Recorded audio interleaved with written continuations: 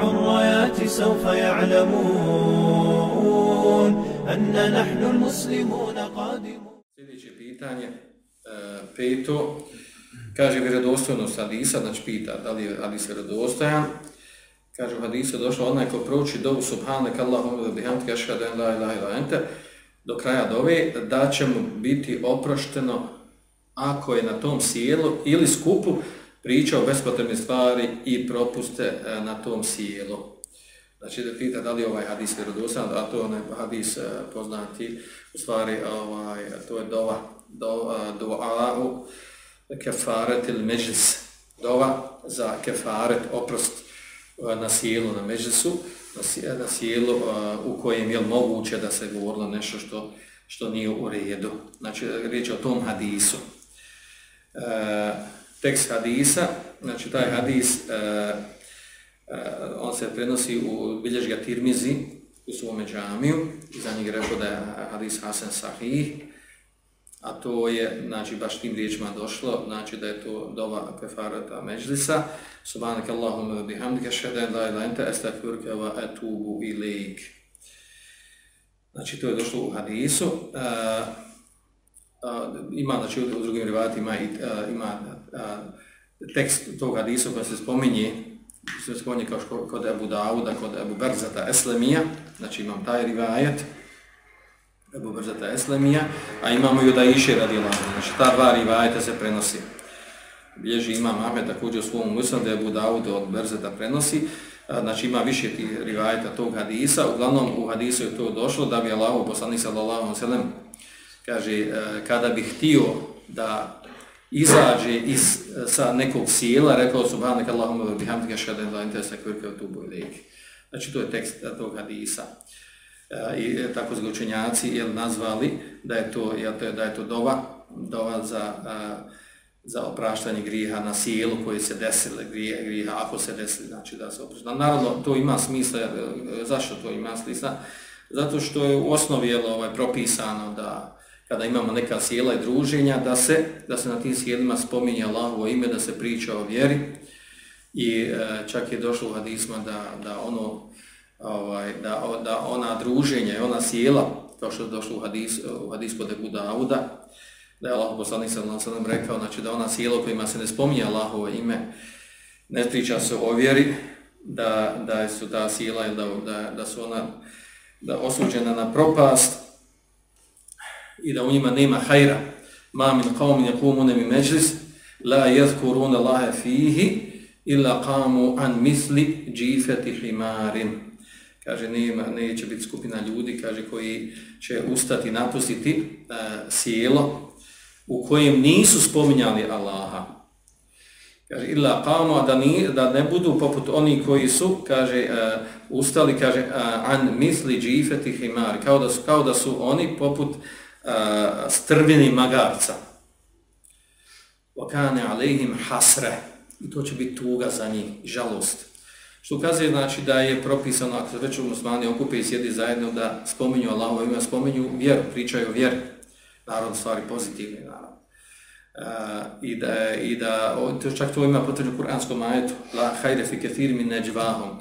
Kaže, nema hajra u mnogim njihovim sašaptavanju, mnogim njihovim sjelima, druženjima, govorima, međusobnim.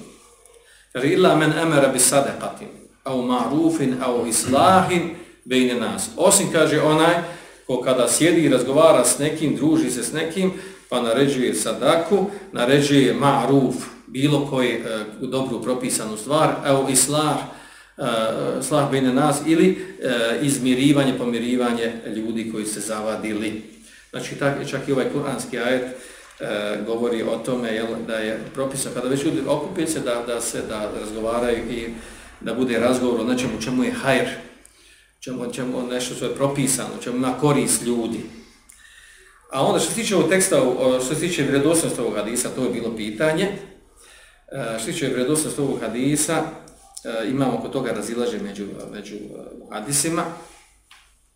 Mnogi savremeni muhadisi su ga ocijenili prihvatljivim, dobrim ili vjerodostojnim, a prvi učenjaci, prvi muhadisi su ga ocijenili slabim. I to je jako zanimljivo. ovaj hadis, znači slabijim su ocijenili dva njegova rivajeta, znači rekli smo od Ebu Berzata i od Aiše radijallahu anha.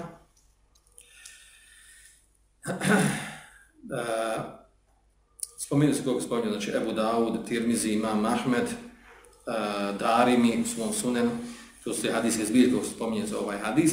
Uglavnom, od prvih učenjaka muhadisa, imama hadisa, hafiza, koji su ovaj hadis ocijenili slabiji su Imam Ahmed, Buharija, Muslim, Ebu Hatim, Ebu Zur'a, čak i Darekutni i mnogi drugi. A ovo da ovi imami ocijene ovaj hadis slabijim, to je velika krupna stvar. Znači najučeniji umeti u hadisu, najveći učenjaci hadisa ocijenili slabijim. A to su Imam Ahmed, Buharija.